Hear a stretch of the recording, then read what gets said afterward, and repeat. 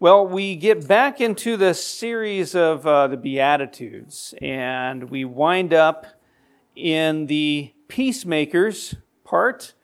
Probably one of my favorite ones, because me being a peacemaker at heart, I love it when there's harmony and unity and peace. It's been a difficult 2 years for me, but with all the strife and everything going on around us and social media and everything else that causes us just to kind of get uptight. But this beatitude would speak to my heart quite a bit, and as far as being blessed, being called the sons of God. In a world which encourages us to be competitive and aggressive to achieve great things, Jesus calls us to seek peace in our relationships. Jesus came to bring that peace and to restore the relationship between man and God. Of course, we realize that. But when we seek to bring peace and restore relationships, we are following His example. And as followers of Christ, we need to be following His example. If we claim to be followers of Christ, we will do what He says and we will follow what He does. But we live in a world characterized by fighting and rivalry. From sibling rivalry to civil war, we see the effects of this animosity at every level of society. And it's everywhere. And if you don't believe me, just get on social media and see how much animosity and fighting and rivalry is out there. Something I believe has been exasperated by the last 2 years of our life experience. And all of us are dispossessed in a conflict attitude. We tend to lean that way in getting into conflict. Some of us have clashed with so many people that we don't know how to live peaceably with others. And especially, I hate to harp on this, but really, the last couple of years, for some reason, we just had our ire up, and anybody that looks cross-eyed at us, we just want to tell them a thing or two, give them a piece of our mind. But the thing is that we need to step back and think, is this worth it? Do we really need to get so upset? Where's the peace that needs to be given from those who follow Christ? I've known some people that can't seem to be happy unless they're fighting with others. They just want to be in conflict. History reveals that most peacekeeping efforts, by and large, have failed. In fact, nearly 4,000 years of recorded history, the world has been at peace a total of only 286 years, including over 8,000 treaties made and broken. One person said, peace is merely that brief, glorious moment in history when everybody stops to reload. Now, peace can be very elusive. One moment you can have peace at home or at work or in your relationships, and the next it's gone. And just think about the last time in your family context how things were peaceable, and then how fast that switched over, and what happened? How come? What's going on? Where's the peace? The fact that the lack of peace is so widespread, though, is nothing new. We can trace it back to the book of Genesis. Humans have been at war with God ever since Adam and Eve sinned, and beginning with the conflict between Cain and Abel, which, of course, eventually led to one brother killing the other. We've been in a battle with one another ever since. So, when Jesus said, "Blessed are the peacemakers," He totally shocked those around Him. How could the Jews hope to overthrow Rome and restore their nation to a place of prominence if they were going to have to be peacemakers? The Romans weren't going to just lie down and let Israel have their way. So it's within this context that Jesus promised to bless the people who'd become His agents for peace, saying that the peacemaker would be called the Son of God. This means that every Christian, according to this beatitude, is responsible to being a peacemaker in their home, in their church, in their community, in their nation, and ultimately, of course, the world. So within those relationships, you need to be seeking peace, being that peacemaker. Warren Wiersbe said, "Hatred looks for a victim, while love seeks a victory." The man of war throws stones, and the peacemaker builds a bridge out of those stones. We need to be builders. We need to be builders in the peacemaking. Peacemakers serving in the name of Jesus will strive to restore relationships that have been broken by sin. And Jesus restores us to God by doing this, and He calls us to strive to do the same sort of thing on the level we operate at and in the relationships we are in. Jesus expanded the meaning of peacemaking later on in this chapter 5 of the Gospel of Matthew. And we're going to look at a couple passages here, which I trust will help us understand what it means to bring peace into our relationships with others. So if you haven't yet, you can turn to Gospel of Matthew, chapter 5. We're going to skip past the Beatitudes and get to verse 38.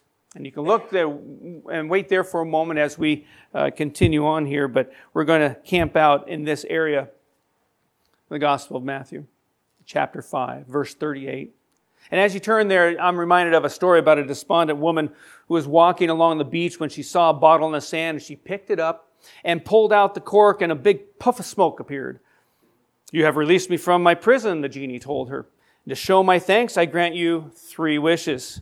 But take care, for with each wish your mate will receive double of whatever you request."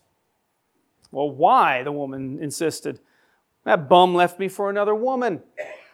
"Well, that's how it's written," replied the genie. And so the woman shrugged and then asked for $1 million. There was a flash of light, and $1 million appeared at her feet. At the same instant, in a far-off place, her wayward husband looked down to see twice that amount at his feet. "And your second wish?" the genie asked. "Well, genie, I want the world's most expensive diamond necklace." So another flash of light, and the woman was holding the precious treasure in her hands. And in that distant place, her husband was looking for a gem broker to buy his latest bonanza of gems. "Genie," she asked, "is it really true that my husband has $2 million and more jewels than I do? And that he gets double of whatever I wish for?" The genie said it was indeed true. "Okay, genie," the woman said, "I'm ready for my last wish. Scare me half to death."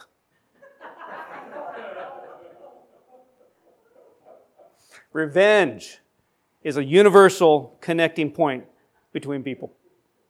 Simply put, it's getting back at someone for a wrong they have committed against you.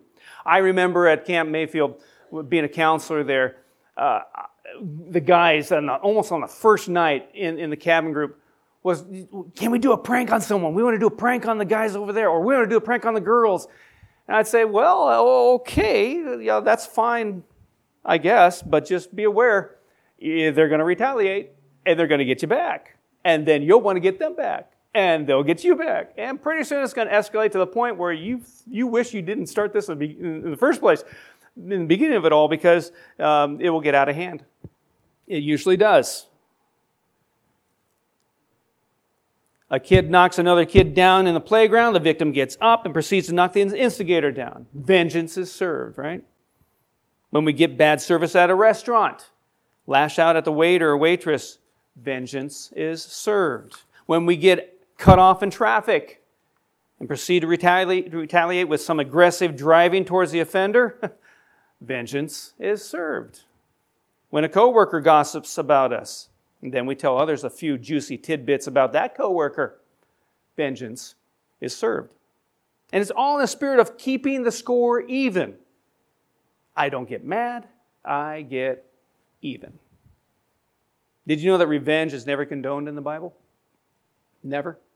Now, you might think, "Oh, wait, Pastor, wasn't there that time where the Amalekites were finally wiped out by the Israelites because of what they did way back when? And the promise was going to come through, and so the Israelites got revenge?" And I would say, well, yeah, that did happen, but, God took vengeance. God did that. God used the people and had them lead into war against them and wipe them out. It was God's vengeance and His wrath. In fact, it kind of coincides with Romans chapter 12. We looked at that in Sunday school today. But in the last part of that chapter, verse 17, begin with verse 17, it says, "Do not repay anyone evil for evil, Be careful to do what is right in the eyes of everybody. If it is possible, as far as it depends on you, live at peace with everyone. Do not take revenge, my friends, but leave room for God's wrath. For it is written, it is mine to avenge. I will repay, says the Lord. On the contrary, if your enemy is hungry, feed him. If he is thirsty, give him something to drink. In doing this, you will heap burning coals on his head. Do not be overcome by evil, but overcome evil with good.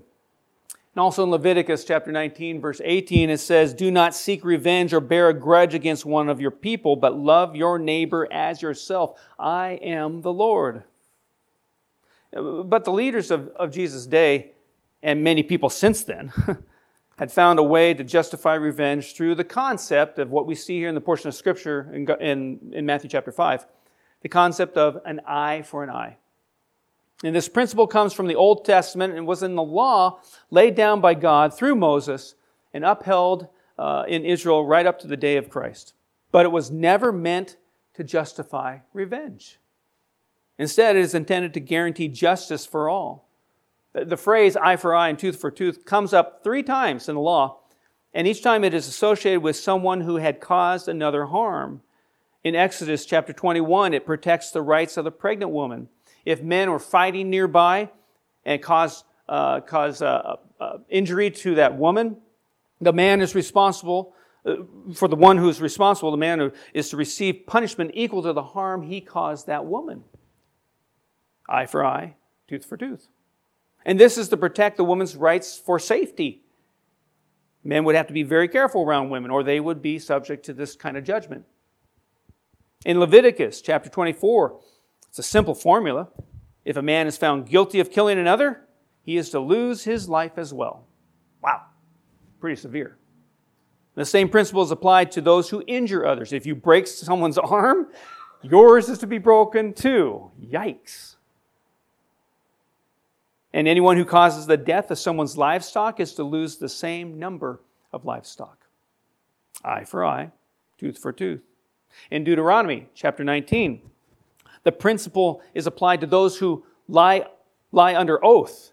So if a man lies about another man's actions, he is to be punished with the same crime that he lied about. So for example, if he lied about the accused stealing 2 heads of cattle, then the liar is to receive the punishment for stealing 2 heads of cattle. That seems to probably would have worked really well in parenting, right? They lied about that, then they get punished for that they lied about their brother or sister. Now, this principle of eye for eye had 2 purposes. One, it ensured that the guilty party was held accountable for his crime. They weren't going to get away with it. And secondly, it also protected the guilty from any kind of vendettas or vigilante justice going on. Because that was going on. That was happening. Ever since people have walked the face of the earth, they have tried to get away with crimes without facing consequences. And this principle of eye for an eye was meant to show all the Israelites and those who lived with them that God demands equal justice for all, no matter what their status in life. But eye for an eye also protects the offender from the hostility of those he victimized. In many societies, it's entirely acceptable for the family of the victim to go after the accused and give whatever form of punishment they see fit. That might have some appeal, maybe, in our culture of seemingly light punishment for some monstrous crimes. But people have proven to be very poor judges of what is an acceptable consequence for a criminal act. Take, for instance, in some societies, they'll remove the hand of a boy caught stealing bread or an apple. Yikes, that's a little overkill. Or other societies will lock up members of one race longer than members of another race for committing a similar crime. And still other societies will execute women caught in adultery and do nothing about the man who is with her. So no matter where we come from, we seem to live with an inability to give an appropriate consequence for crimes. So God laid down a very simple principle to work with, eye for an eye, tooth for tooth. And unfortunately, once people got a hold of it, they found a way to pervert it and end up using it as a vehicle for revenge. So Jesus, addressing the people being victimized by this perversion of the law, saw the need for people to step back from where the concept of eye for an eye had been used in society. In Matthew chapter 5, verses 38 and 39, it says, "You have heard that it was said, eye for an eye and tooth for tooth. But I tell you, do not resist an evil person." In Jesus' teaching, not only are we to stop seeking revenge, but we are also supposed to give up our right to the benefit that this principle, eye for an eye, gives us. Jesus gives 3 examples here in this portion of Scripture to explain what he means. And each of the examples given by Jesus reflect a different perspective on how a victim should react to an attack on him. Each example also, too, has a deeper lesson for us to learn from. So if you look at verse 39, Gospel of Matthew, chapter 5, "If someone strikes you on the right cheek, turn to him the other also." So in the first example, the person struck on the right cheek is to turn his left cheek to the one striking them. Now, when someone struck another person, they most often use the right hand. And to strike the right cheek with the right hand requires a person to use the back of their hand coming through. And this type of blow was considered very humiliating for the victim, being slapped from the back of the hand. And turning the left cheek to the offender seems to be asking for more of the same, but actually it changes the relationship between the two. The victim may still be weaker, but to be struck on the left cheek now requires the offender to use the front of his hand or his fist. It doesn't sound like good news, does it? But in Jesus' time, this was how someone struck out at a person of equal status. So in turning the cheek, the victim causes the offender to recognize him as a person and not some kind of dog to be beaten or a horse to be whipped. So elevates that person's status with that person who's slapping. And then in verse 40, it says, "And if someone wants to sue you and take your tunic, let him have your cloak as well." So when we get dressed, we put on our first layer of clothes, the shirts, the pants, socks, and all that sort of thing. This is the equivalent of the tunic in verse 40. And when we go outside, we add another layer of clothing, sweaters, jackets, rain gear. Not these days, but typically in the wintertime, probably more rain gear is needed. And we do that. And this would be the same as the cloak. And in those days, a man could be sued for his tunic, but the law drew the line at the man's cloak, the garment worn over the tunic. This allowed the man to at least have something to wear, not only for his dignity, but also for his survival. And behind this example is the idea of returning even more than what is required when we are found to be in debt to others. So Jesus is calling us to be people who actively make restitution for our debts and then go even farther. As in the concept of turn the other cheek, Jesus' teaching causes the perception of the victim to be changed. Instead of being an unsuccessful defendant, they are now seeking the best they can to the other person. They go from trying to avoid responsibility to making a personal sacrifice. And if the accused is not actually guilty of the lawsuit, this effect is even more amplified. When Christians are trapped by unfair treatment, they can yell, they can fight like everyone else, or they can turn the tables by moving into a relationship where they are actually giving assistance to those who would hurt them. That's easily said, but a lot harder to do, especially if we are the ones being treated unfairly. It's a lot easier and our right to yell, "It's not fair. Not fair what's going on." They always do this to Christians, right?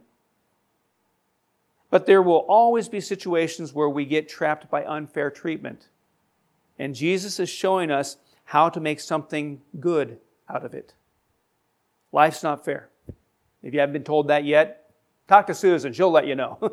Life's not fair. She'll tell you the truth. But we always have a choice of how we react to unfairness. Things are going to happen. How do you react to it?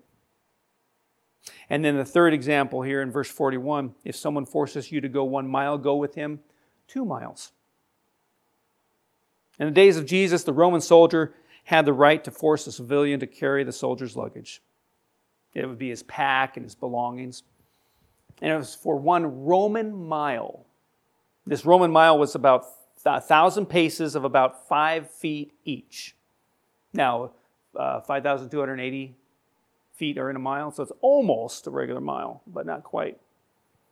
The soldiers were given this right so they wouldn't get worn out traveling with all their gear. And yet they were restrained by the limit of the 1 mile in order that those forced into service wouldn't be overly abused. But still, being forced to carry their gear was quite humiliating. People forced into this service most likely felt ill will toward the soldiers. Why do I have to do this for you? You can do it yourself. But Jesus is telling us to take this kind of assault on ourselves and turn it into an opportunity to do a good deed. When someone decides to go the extra mile, they are using their freedom to choose. And again, the relationship between the two people changes. The taskmaster now becomes the object of the victim's will. That taskmaster still benefits from the other's efforts, but the victim is a victim no longer. This extra mile concept goes far beyond luggage carrying, though. We all have relationships in which we are expected to do certain things. The husband and wife relationship, the teacher-student relationship, the neighbor-to-neighbor relationship, and the employee-to-employer relationship. Jesus is telling us that we have the power to make an obligation into an opportunity. And we can take a chore and turn it into a service given voluntarily if we are willing to go the extra mile. And then verse 42, give to the one who asks you, and do not turn away from the one who wants to borrow from you. So after these 3 examples that Jesus gives here, he then tells us to not hesitate to lend to those who ask and to give to those in need. Now, you might wonder, what relation does giving and borrowing have with being hit and being sued or being put to work unfairly? But if you look at these things as a progression, in 3 sentences, he has walked us listeners through being assaulted, being sued, being inconvenienced, and now being borrowed and begged from. In a sense, all these examples are attacks on us as people. Being hit with a fist or with a lawsuit both hurt deeply in different ways. But nobody likes being put to work unfairly. And we usually do not like people asking for money from us, whether as a gift or as a loan. It inconveniences us a bit. And any of these situations can lead us into a spirit in which we actively seek the worst for the other person. I hope that guy doesn't come around again. He's just going to ask me for money. And we want to hit back. We want to countersue. We want to make the other party work harder. Tell the beggar to get a job. Tell the borrower to put their hands in someone else's pocket. Get out of mine. Jesus tells us to do something different. When we are in situations seeking revenge toward a person who is intruding on our life, we are to react in a way that makes things better, not worse.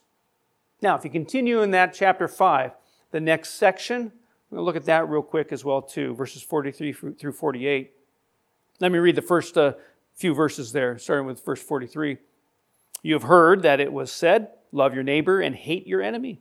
But I tell you, love your enemies and pray for those who persecute you, that you may be sons of your Father in heaven. We'll stop right there for a moment. This is one of the most well-known teachings of Jesus, that we shouldn't hate, but rather love our enemies. As with the previous passage, he starts off with a commonly held assumption that God wants us to love those around us, our neighbors, but hate our enemies. And again, he is dealing with a concept that had become perverted by society at large. It is very true that God teaches us to love your neighbor.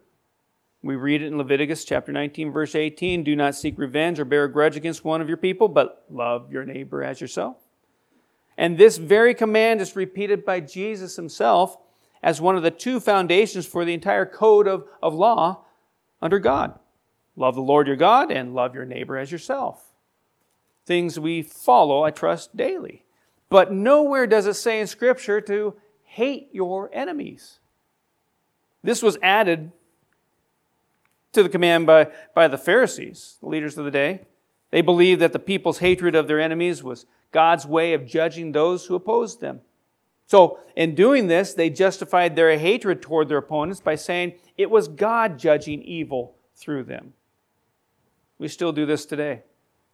When we take something we don't like and then justify our hate of that thing or maybe that person by saying God hates it too.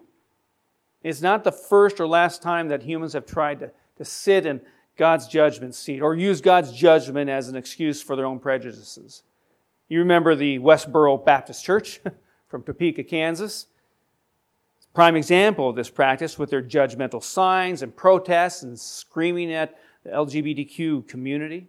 They're going to hell. God hates them. We have white supremacist groups that use God to justify their racism and incorporate Christian rituals into their awful practices. These are just a few examples of a terrible practice that should make us Christians everywhere sick, disgusted. For God never called us to hate our enemies. And He certainly never asked us to use His name to justify our prejudices. And in contrary to this practice, Jesus comes right out and says, love your enemies and pray for those who persecute you. We should bless them, not curse them. Jesus is calling us to stop hating those who are against us and start loving them. When we do this, we behave as His children, imitating the love that God has for all of mankind. And just to make sure that we get the point, He quickly gives 3 situations to think about in this portion of Scripture. Look at verse 45. He causes His sun to rise on the evil and the good, and sends rain on the righteous and the unrighteous. The first fact Jesus shares is how God causes it to rain and shine on everyone, regardless of whether or not they love Him. Those who love God will get sunny periods, snow flurries, rainstorms, hurricanes, all the sorts. And so too will those who hate Him. Now, this analogy can be applied to any area of life. The financial part of your life, the spiritual intellect, the physical. In all things, there will be times of ease and times of hardship. It will happen. Doesn't matter if you love God or not. These things are going to happen. Now, if God is willing to allow everybody equal treatment and opportunity, shouldn't we imitate Him and do the same? Giving equal treatment to people around us. So that's Jesus' first point. Then in verse 46, he gives another example. If you love those who love you, what reward will you get? Or not even the tax collectors doing that? So after this statement, Jesus then makes 2 comparisons that are designed to really get at the self-righteous attitudes of the leaders of the day. The first one addresses our inclination to show love to those who love us back. That's pretty easy to do. It's a natural reaction to love those who show love to us. We're made that way. Love is a reciprocal thing. So when someone shows us love in some way, we should be inclined to show it back. Someone gives you a hug, you go ahead, you give it, unless you're not someone who likes to hug or whatever. But you show love in some way, and that person's going to show love right back to you. But the leaders were so proud of themselves because they did so many good deeds. Yet these deeds were done for those who showed them the respect and admiration they craved.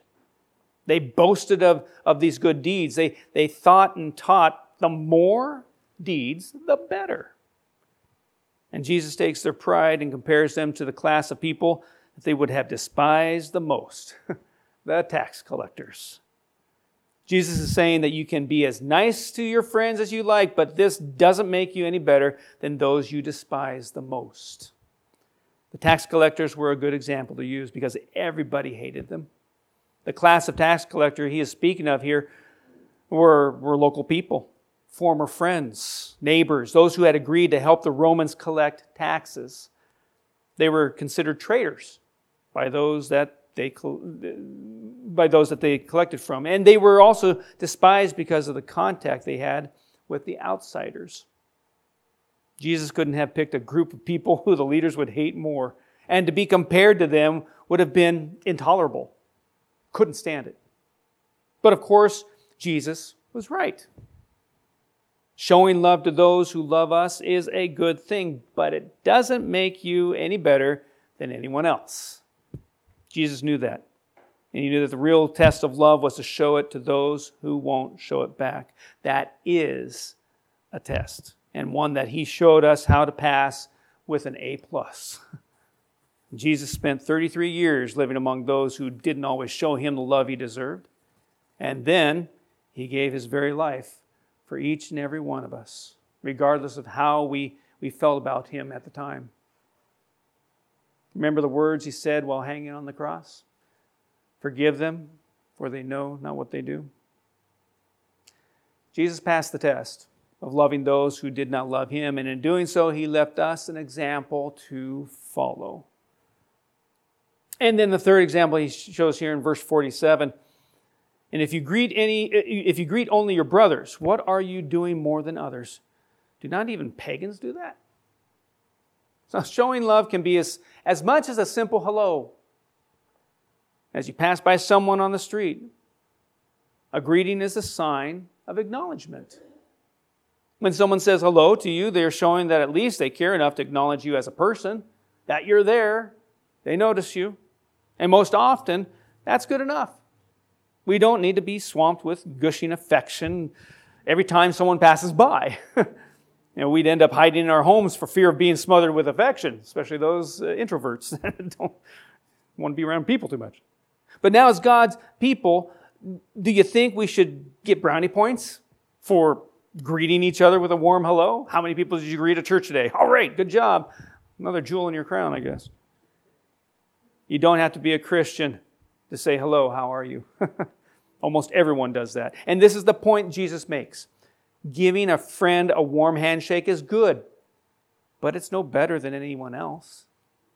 If you want to begin to know what love is, show some of that love to someone who you can't stand. And start with a simple hello. This starting point works on all kinds of man-made barriers. I myself can recall a situation where I was also too at odds with someone. No one here at the church, don't worry. And that person, I just couldn't be around because they just gave me frustrated thoughts. And then one day I figured, well, there's the person, I can't avoid them. Walked by and all I did was say, hello, using their name. And that was all. And that was a big step. And from there on, things were going to get a little easier. Then I'd be able to be around the person. Then I'd be able to say hi. Then I'd be able to talk with them. It's the progression. It's showing love. Does hello always work? Not always. It's not magic, but it's where we start. You want to start at a place of trying to show love to someone you just can't stand or you can't be with, or you just, start with saying hi. Start with hello. Start with how are you? And then after sharing his examples of loving those who oppose us, Jesus ends this whole chapter with 9 words which just don't seem fair. Verse 48, be perfect, therefore, as your heavenly Father is perfect. What? It's one of those lines that causes us to respond, easy for you to say, Jesus. You had a bit of a head start on us there. But after trying to get us to love those who may not love us back, you would think that he would come up with something easier than that. But this calling isn't meant to bring us down. He has spent this chapter encouraging and commanding us to be distinct from those around us. The leaders of the day had the appearance of perfection down to an art. They knew what to do. They knew how to look. They dressed right. They acted right. They thought they were right. But inside they were more lost than the prostitutes and tax collectors. Jesus has finished a set of commands which boil down to one thing, being the real thing. So how can we be perfect? You can be perfect in character.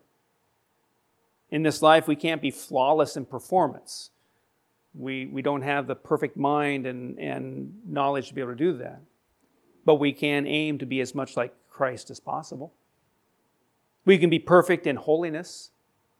Like the Pharisees, we are to separate ourselves from the world's sinful values. But unlike the Pharisees, we are to be devoted to God's desires rather than our own and carry His love and mercy into the world. We can be perfect in maturity. We can't achieve Christ-like character and holy living all at once, but we must grow toward maturity and wholeness. I wouldn't expect some behavior from our grandchildren, Tanley Ransom and Reagan, as I would from our adult kids. It's different expectation. And just as we expect different behavior from a baby, a child, or a teenager, and an adult, so God expects different behavior from us, depending on our stage of spiritual development. We can be perfect in love as well. We can seek to love others as completely as God loves us. And it starts with a pure heart. And love out of that pure heart shows people an incredible story. We can be perfect if our behavior is appropriate for our maturity level. Perfect, yet with much room to grow. We always have room to grow.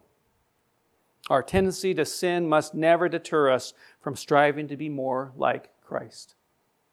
Christ calls all of His disciples to excel, to rise above mediocrity, and to mature in every area, becoming just like Him.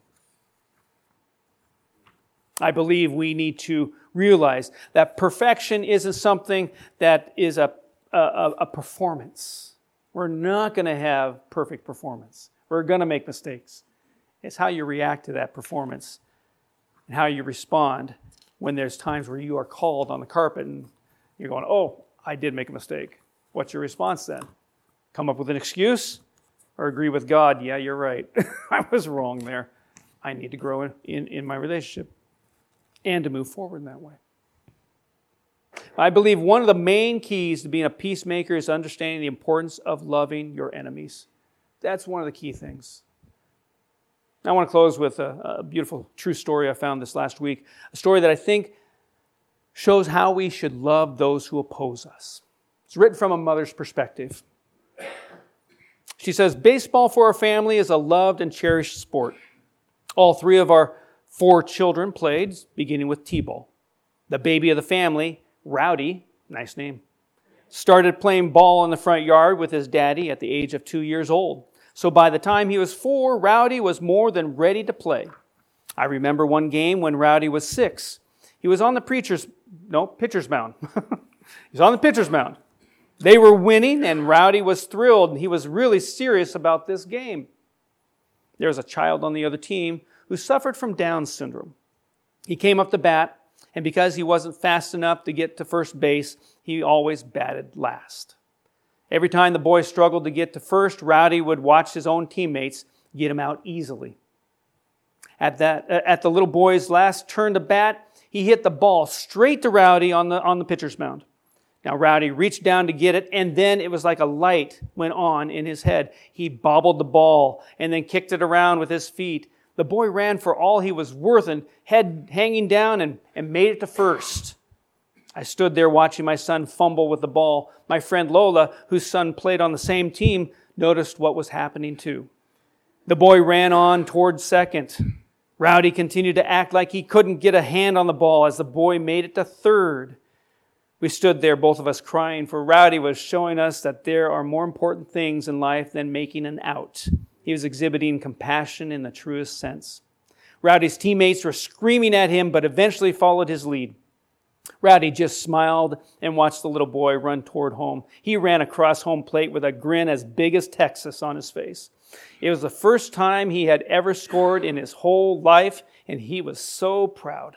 His daddy ran out to him at home plate, and you should have seen their faces. That boy scored so much more than a run that day. It was a special moment in time for each and every person there. What a wonderful world it would be if we all could be as compassionate as Rowdy and his teammates were that day. I've never been a prouder mother than I was on that day. Rowdy still plays baseball. He pitches and is very good at it. But that was a run worth remembering. So that's a kid who showed love to someone who opposed him. All too often, we put our kids into situations where other kids are considered the enemy. This boy's willingness to let the enemy run the bases inspired his teammates to do the same. And the lives of all who were there that day were affected.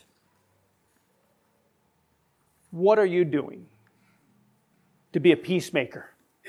What are you doing to show that to others around you? Are you still stuck on the eye for eye and tooth for tooth? Are you stuck on getting even? Maybe you need to go the extra mile. Maybe you need to give the cloak. These things we need to consider as Jesus taught us in His Word, and we need to live it out.